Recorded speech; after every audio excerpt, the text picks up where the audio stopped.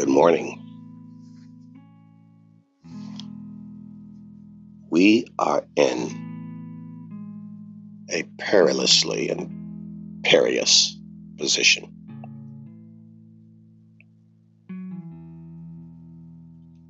Geopolitically speaking, a nation as young as ours cannot afford the luxury of arrogance or pride, for pride goeth before a fall. A nation that has only experienced such an industrial revolution seriously in the last 150 years that seemed to come at a zenith in the last 80 years in particular,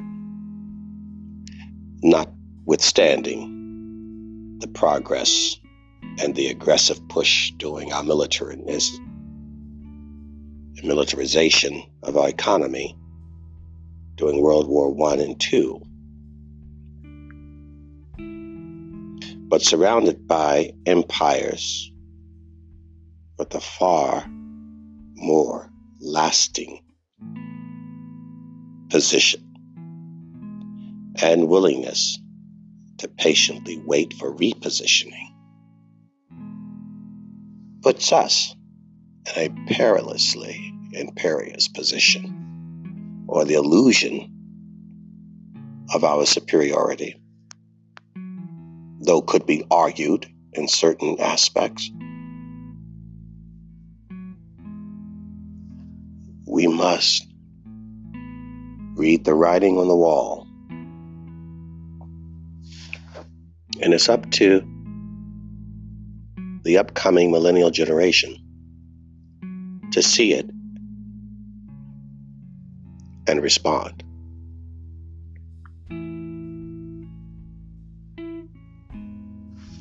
Things will not be as they have been. And to believe so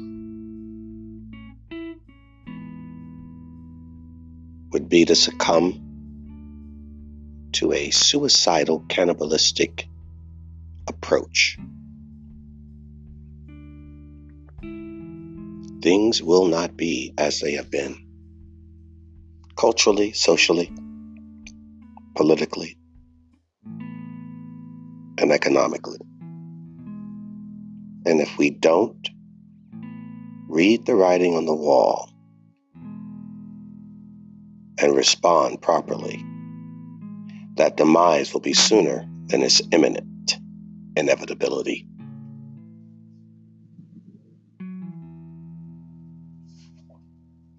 Because, inevitably, we are not in the cards for the future. We are not in the cards for the future. You've got to hear the warning sounds, the warning bells, the sirens. Hear them? Prepare yourself. Prepare yourselves. Prepare your wives and your kids, your friends, and your animals. Because if you haven't looked up lately, or looked around, you probably haven't noticed what's happening.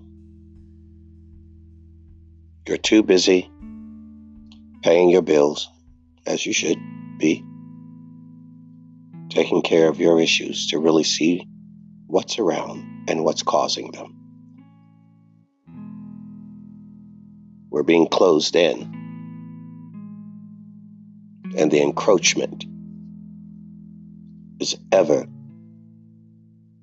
expanding.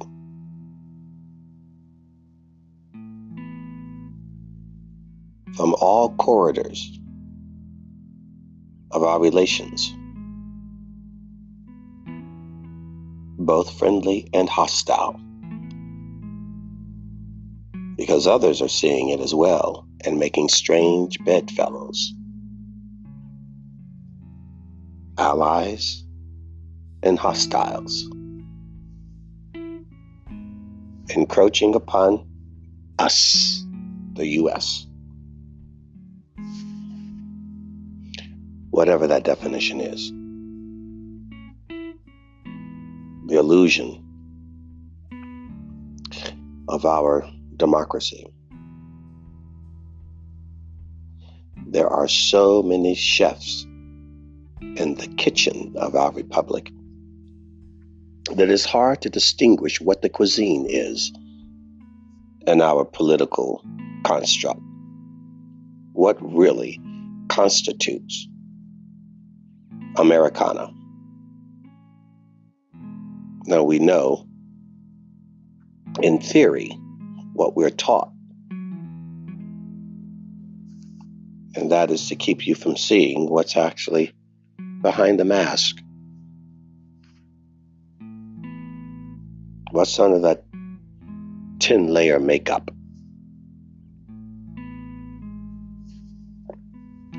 But if you got rid of the Botox, you got rid of the facelifts, you washed off all of the rouge, took off the eyelashes, threw away the wig, you may shriek in horror. That's what's behind that curtain.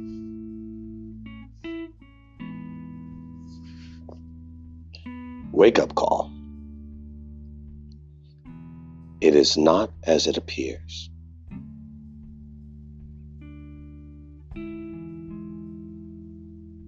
The World Bank knows it. The International Monetary Fund knows it.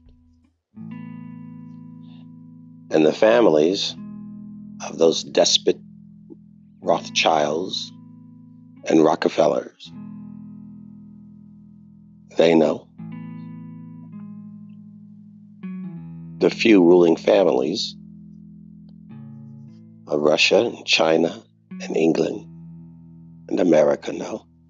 And a few billionaires who've been allotted a seat at the table of this nefarious cartel. They know.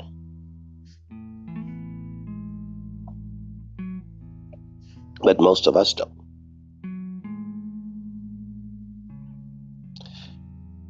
Now, this could strike some fear in your hearts when you hear this. It's too detailed to go into. And believe me, there's a lot of detail. Things are not as they appear.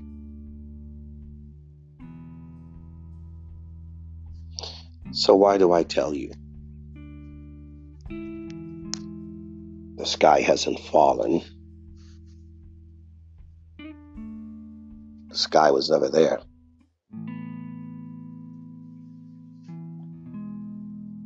But the illusion of it is.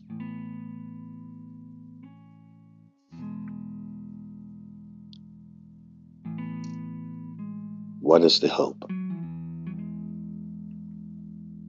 Well, you see, there is none.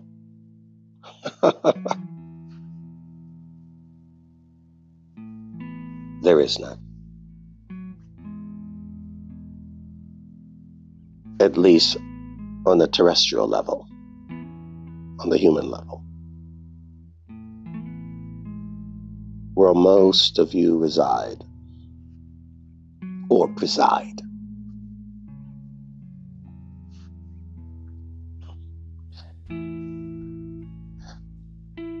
Now, I haven't jumped off a cliff. And the only reason I've not is because, unlike most of you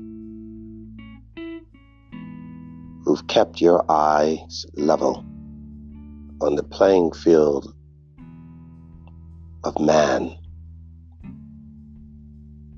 mine do not. While we sit in fear of foreign actors, empires, nations, and threats, foreign and domestic, I realize that the greatest hope does not reside in any man or beast of this planet. I've elected to look up outside of myself and you, not to a Martian or some alien in a distant galaxy, but indeed an alien of sort, non-terrestrial. The one thing that you hate to hear the most for some reason, and I'm going to say it, yes, the God of heaven and earth, the Maker, your Creator. So while most will sit in fear of the markets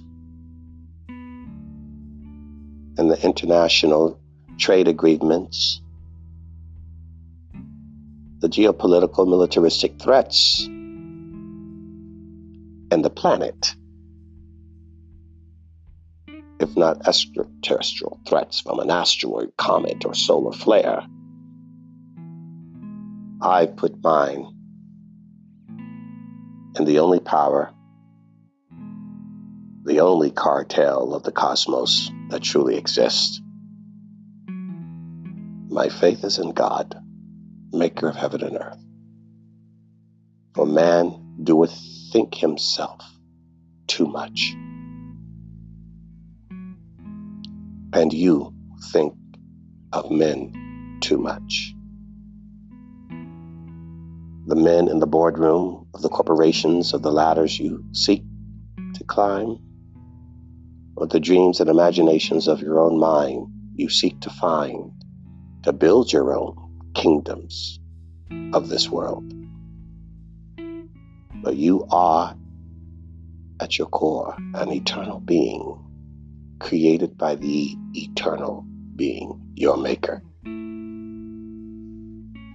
So do not fear what man can or cannot do. Fear God. For beyond the sea of this life, when the light in your eyes grow dim, your bones go weak, and your muscles are gone, and hair is gray, when your tongue cleaves to the root of your mouth, and your memory is no more, that vehicle that you've occupied may decay, but your soul will live eternally.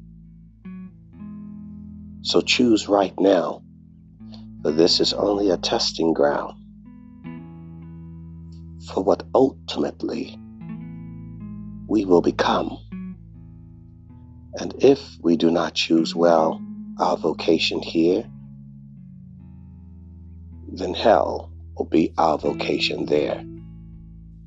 Absent, apart, isolated, and separated from the eternal bliss of our true purpose and true euphoria in the presence of our Maker. Something to consider today. A bit macabre. I'm hopeful, for my hope does not reside here alone. Live well today, my friends. Live well.